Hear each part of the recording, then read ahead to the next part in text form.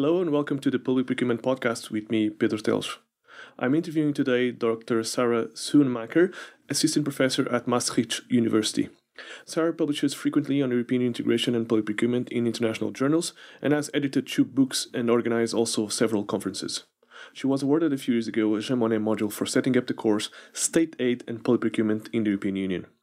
The topic for our talk today is the exclusion of candidates under Directive 2014-24, particularly Article 57 and the debarment rules.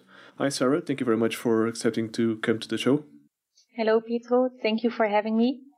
It's great to have you, and I'd like to start by talking about generally the regime of Article 57. Why is it important? Before you answer, I'd like to add a note here which myself and our colleague Dr. Albert Sanchez-Graells, when we commented on the transposition of the directive into England and Wales on our blogs tels.eu and howtocrackanut.blogspot.co.uk, one of the entries that was most popular over the whole series that we did was precisely Article 57. Even today, almost 6 months after we wrote it, people are still going regularly and checking what we wrote about Article 57. So what's so special about this article? Well, why the article is important is because the primary goal of public procurement in the European Union is to ensure that we have the widest possible competition, which means that we have the highest possible participation of tenderers, which is based on the whole free movement regime of the European Union. And precisely in public procurement, we see that there is a very big constant interaction between public and private parties, which is very good. We also see that there are very large financial flows going from the public side to the private side. And it has been seen in many publications that specifically for this reason, public procurement is really susceptible to corruption. If you look at public procurement budgets, then a recent study of PricewaterhouseCoopers has indicated that 13% of the overall project budget is actually money that is paid because of corruption. So the whole idea that the new directive wants to achieve is that we exclude corrupt operators. But of course, the exclusion of corruption is just one of the exclusion grounds that are mentioned in the directive. But it is very important that all the candidates who are untrustworthy, that they are not participating anymore in public procurement procedures precisely because it costs a lot of money. But to a certain extent, that has always been the case with public procurement, at least public procurement as it is regulated at the EU level. If you think about and go back to the 60s and the 70s when the first round of directives was being put forward for works, the same thing already existed there, the same ultimate objective, which was to make sure that procurement was not a corrupt process or did not lead to corrupt outcomes. That is true, and on that side, the new directive has not really changed that much because also in the previous directive, we had an article that specifically dealt, as you said, with exclusion of economic operators. But I think that it has only been recently seen how big of a problem it actually is and how many corrupt practices there are. One has always suspected it or knew it, but now there are actual numbers and it has been seen how important it actually is. So looking at the Article 57, what has changed in the new directive in comparison with the Directive 24/18? Well, there are some small changes, but also some big changes. One change that we have is, well, what is the same? I may have to start with that, is that in both the old and the new directive, there is a distinction between mandatory exclusion grounds and discretionary exclusion grounds. Mandatory exclusion grounds means that economic operators have to be excluded, while with discretionary exclusion grounds, the contracting authorities have the discretion, so they are free to decide whether they are going to exclude an economic operator. In the new directive, there are more mandatory exclusion grounds than we have in the old directive. For example, we now have exclusion grounds that deal with terrorist offenses, precisely because terrorism has become more and more a problem in society. There's also new exclusion grounds dealing with child labor and human trafficking. And we have a specific mandatory exclusion ground if you do not pay your social security or taxes, and there has been a judgment by a court or by an administration, then you also have to be mandatory excluded. In the previous directive, there was also this mentioning of not paying your social security or your taxes, but that was something that only fell within the discretionary exclusion grounds. Now it is mandatory as long as there is a final judicial or administrative decision. Another new element in the directive is that Article 57 now specifically refers to the proportionality principle. The proportionality principle is a principle that is, of course, always relevant in EU law, whether or not it has been mentioned, because it is one of the founding principles. By specifically mentioning it here, I think that the European legislator wanted to underline its importance, and also it set an example. If you only have not paid a very small amount of your taxes, for example, or a very small amount of your social security contributions, then excluding you from a public procurement procedure might not really be proportional, and then a mandatory exclusion will certainly not be the best option because it would violate proportionality. You also see that proportionality comes back when one talks about the length of the exclusion period, because the directive specifically says that if there is no judgment saying otherwise, mandatory exclusion grounds cannot cause for a longer debarment period than 5 years from the date of the conviction. And when it is about discretionary exclusion grounds, it cannot be longer than 3 years from the date of the relevant event. So those are important changes. There are also some changes with regard to discretionary exclusion grounds. There are also here more exclusion grounds in the directive.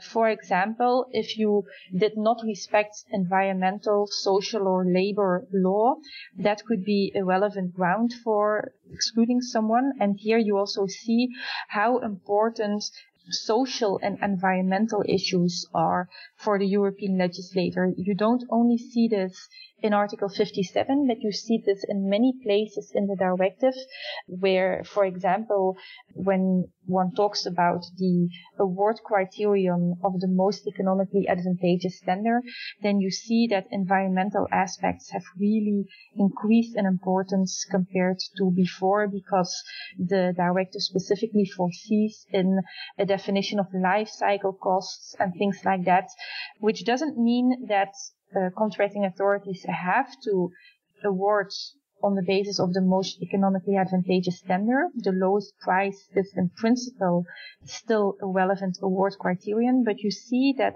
a lot of attention has been paid recently to these environmental issues in public procurement. There are also some new aspects with regard to this discretionary exclusion grounds when it comes to if you have been prior involved in a public procurement procedure, if you entered into agreements to distort competition, or if there were deficiencies in a prior contract in which the economic operator was engaged, or if there was unduly influencing of the decision-making process. Those are all additional discretionary exclusion grounds that are now in the directive.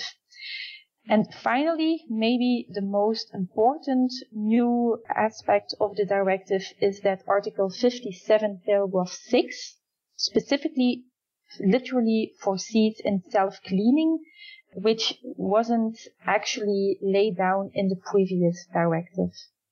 Okay, we'll go to self-cleaning in a minute. But before that, there's a couple of comments that I'd like to put to you or try to probe for a little bit more information.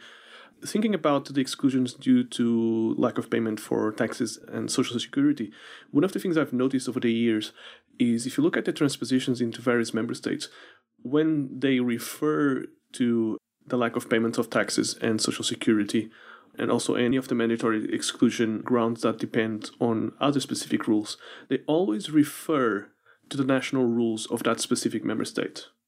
So, for example, here in the UK, or at least for England and Wales, if you go into Regulation 57, and also in the prior regulations, you'd find there the reference to the applicable national law, or in this case, it's actually a national law, I think, about the payment of taxes and social security. Which then leads me to the question, which is, what happens when we're talking about, or when we're discussing the participation of foreign economic operators based in other member states? Well, if you look precisely at the article in the directive, then they refer in Article 57, paragraph 2, to not paying taxes or social security contributions where this has been established by a judicial or administrative decision in accordance with the legal provision of the country in which it is established, or with those of the member states of the contracting authority. So what is important is that you always have to look first whether there has been at national level a judicial or administrative decision that has a binding effect, and only after you have such a binding national decision, then you can look at Article 57, paragraph 2. So if there has not been a binding decision at national level, then Article 57 as such is not really relevant. So you always have to see whether it is possible in the national legal system for courts, for example, to say that foreign economic operators did not respect their national law. I think that in many member states, at least, there's no problem for courts to judge upon the compliance of foreign economic operators in the domestic legal system. My question was a little bit more specific than that, which is, it's not about the legal system where the contract is going to be performed or where the contracting authority is based, but it's about the other legal system, the legal system where the economic operator is based. So, although technically, especially now that we have the European Single Procurement Document already out there, and it's going to come into force in the next few months and years, although the economic operators have to self-declare that they are up to date with all their, let's say, tax and social security obligations, what is the likelihood that a contracting authority will be able to probe that information and will be able to get access to information that contradicts a positive self-declaration? So I'm moving the discussion from the theoretical level, which is understandable, into the actual practical level, and trying to figure out how contracting authorities will be able to do that on a day-to-day basis. Well, I think that it will certainly not be very easy, because contracting authorities, if they want to get access to information, in principle, the first one who they have to rely on is on the economic operators themselves. Sure. And if you look at the directive, contracting authorities are not even obliged to ask for proof. So if you look at the mandatory exclusion grounds, then the fact has to have happened. There also has to be a conviction, but the directive doesn't even oblige contracting authorities to ask for proof. Of course, in order to perform well, they have to make sure that they have all the relevant information. But I think, of course, it will not be very likely in the first place that economic operators are going to self-declare. And that is something that has also been shown by the practice in the US and in the World Bank, for example, because even though economic operators were asked on many occasions to come up with all the information, to give all the information that was relevant to the contracting authorities, in practice it was shown that they didn't, for many reasons. First of all, because they didn't want to reveal things that might harm them, but also because they thought that if they would not reveal it, no one would know it anyway, so they would always be safe. And at the World Bank and in the US, they now have this system in which you can not only be debarred for the fact itself, so for example for fraud or corruption, so for the basic fact that you did, but you can also be debarred simply for not informing the contracting authorities about those things in which you behaved incorrectly. And it was shown that only if a system like this is used, then economic operators think twice because they risk to be debarred even for the simple fact of not informing the contracting authorities. Well, of course, this is all very recent, but it is presumed that this is going to have much more effect because the previous system didn't really have much effect in the US. Of course, we will have to see whether the same will apply in Europe. We cannot tell yet, but that is the first information that we may have already on this topic. Well, that was precisely the angle that I was going for, which is inside each member state, it may be easier or more difficult, but it's possible for the contracting authority to find that information because they will know the system, they will know where to find that information. But when you're talking about economic operators that can come from any other 27 member states plus the EEA states, it becomes very difficult for a contracting authority to have access to that information. And that's one of the concerns I have with the current system, which is I'm all for reducing transaction costs like this system does with the self-declaration. But at the same time, I'm always wary that not enough consequences are clearly present so to actually give the right incentives to contracting operators to comply with. A few years ago, I did some pilots here in UK for contracts below the thresholds where we tried to implement a similar system of self-declaration. It worked really well and we didn't have any problems. But my question was always, if we scale this from small contracting authorities to bigger contracting authorities and to more cases or to more contracts, what will then happen when you start having a higher volume of contracts and also economic operators? Some of them I was afraid of could very well try to find a defense for not providing the information. So what we did back then was to put in the tender documents very clear consequences for the economic operator. But that was as far as we went, and that was only for a contracting authority. I think this is something that is important enough that should have been addressed directly in a directive, and if not, at least in the national laws. Yes, I fully agree with you. I also think that a problem might be that once you come clean, the directive says that in principle you should be excused. So you should be able to take part in a public procurement procedure again. While in the US, that is absolutely not the case. It is not because you came clean and because you did all those good things, and therefore you will no longer be debarred. It is a much higher threshold, and I think it would be better because otherwise, what would be the incentive for economic operators in the first place not to engage in untrustworthy behavior? Because they know almost, if we later say, I'm sorry, and we will do some additional measures and we will have some programs in our company to make sure it doesn't happen again, then we will be excused anyway. So the question can rightfully be, why would someone behave correctly in the first place if you know that by just coming clean and by taking some steps, of course, you can get off the hook? It is not really that you are then being treated equally compared to a company that never did something wrong in the first place. Of course, I understand that everyone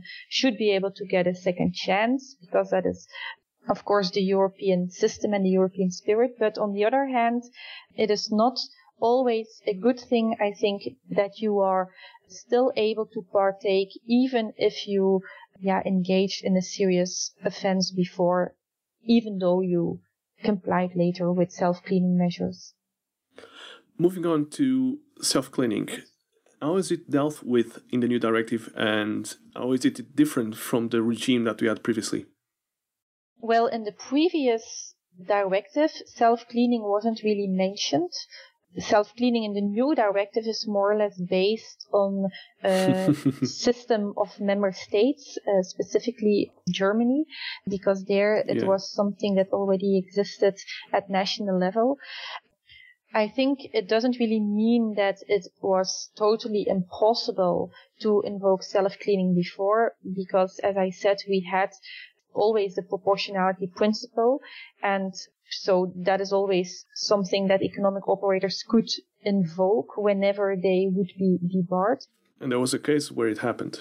A very famous case. Exactly. But there was no real codification of it in the directive. So now in the new directive, Article 57 specifically says that if you have paid or if you have clarified certain circumstances, if they doubt your trustworthiness, or if you have taken technical or organizational measures, for example, if you gave seminars or in-house training, or if you dismissed employees who engage, for example, in corruption, or if you have some external monitoring programs, then the directive foresees in paragraph 6 that you should not be excluded anymore from the public procurement procedure. So the whole idea is that, in principle, first in the European Union, the economic operator does something wrong. Then secondly, he can take self-cleaning measures. And then thirdly, he will not be excluded. So that is different with the US system, because there it is normal to take always self-cleaning measures and to always engage in these kind of programs and to always give information. So you do not start from the wrong and then followed by a self-cleaning measure, but you actually start there with self-cleaning measures, and then you have a wrong, and only then you can be excluded for, first of all, the wrong itself, but also if they think that the self-cleaning measures that you took before would not be sufficient or would not be good to compromise the things that went wrong. Which of the systems do you prefer? Which one do you think it's going to be better on the long run? I think on the long run, the US system is going to be better. Of course, the EU and the US are two totally different cases, because in the EU you have all these different member states who are going to decide in their own system with their own habits and their own culture. In the US, I think that it is they are much more efficient there, because the whole debarment and self-cleaning process is much more developed already. They have pages and pages of how they should deal with this. And in the EU, even though it is in the directive and we have case law about it, it is still something that is very, very general. We only have one article, and this article gives a lot of discretion to the member states and to the economic operators. You even see this already, that in the sense that the discretionary exclusion grounds can even be turned into mandatory exclusion grounds at national level. So you see that there is a risk of a lot of fragmentation in the EU. But I think with regard to self-cleaning, that the US system is better for the reasons that you said before, because specifically, it is so difficult for contracting authorities to come up with or to know when someone engaged in this untrustworthy behavior, or to really realize when there has been a problem of serious misrepresentation and things like that. I think in the US it has much more body, but it's also, of course, having a charm for the EU that we have so much room to maneuver in every member state, and that we have all these discretion. So it is very difficult to predict at this point, because this whole self-cleaning issue, even though it existed already before, now it only recently became very, very clear to everyone, not only to the ones who are really aware of public procurement because they know the case law, but it is now very obvious to anyone. And I think that we will have to wait for the implementation period to pass to see how member states who didn't really know how it works and who only had this case law, that they now more realize how important it is, and then we can only see then how it will be applied in practice. Very well. I've got one final question for you about your experience with the GEM1M module on state aid and public procurement in the European Union. What was your experience with that module? How was the process? What did you learn from that experience? For me, it was very nice because I applied for it, I think, in 2011, and then we had this module for 3 years. And it really gave us the possibility to set up a new course, because at Maastricht University we didn't have a course on public procurement at all. State aid we had, but only as a side aspect of European competition law. And in the course Public Procurement and State Aid in the European Union, we could really focus very deeply on the interaction also between the two fields. And you attract students who are really interested in the field. It was not a mandatory course, so everyone could choose it. And it allowed us to do many nice things, because we could also organize conferences and invite speakers. And all these persons, they contributed also to the course. So it was a very nice experience for us to know more about the topic, but also to get in touch with practitioners and with highly esteemed academics who are really working in the field. So it was a very positive experience, and we still offer the course. Now the module has finished, because it was only for 3 years, but because it proved to be a great success, the university has decided to go on with the course. We only have to finance it ourselves right now. Oh, with the students' fees or? Yes. Yeah, okay. Brilliant. Thank you very much. It was excellent, and I'm very grateful that you were able to come on a show on such a short notice. No problem. I hope that you found it interesting. Well, I did. I certainly did, and I'm sure that the listeners will find it as well. Okay. Thank you very much. As usual, you can find me at my blog, tellers.eu, or on Twitter, where I use 2 handles, at DETIC for general discussion and at Public Procure for public procurement-related topics.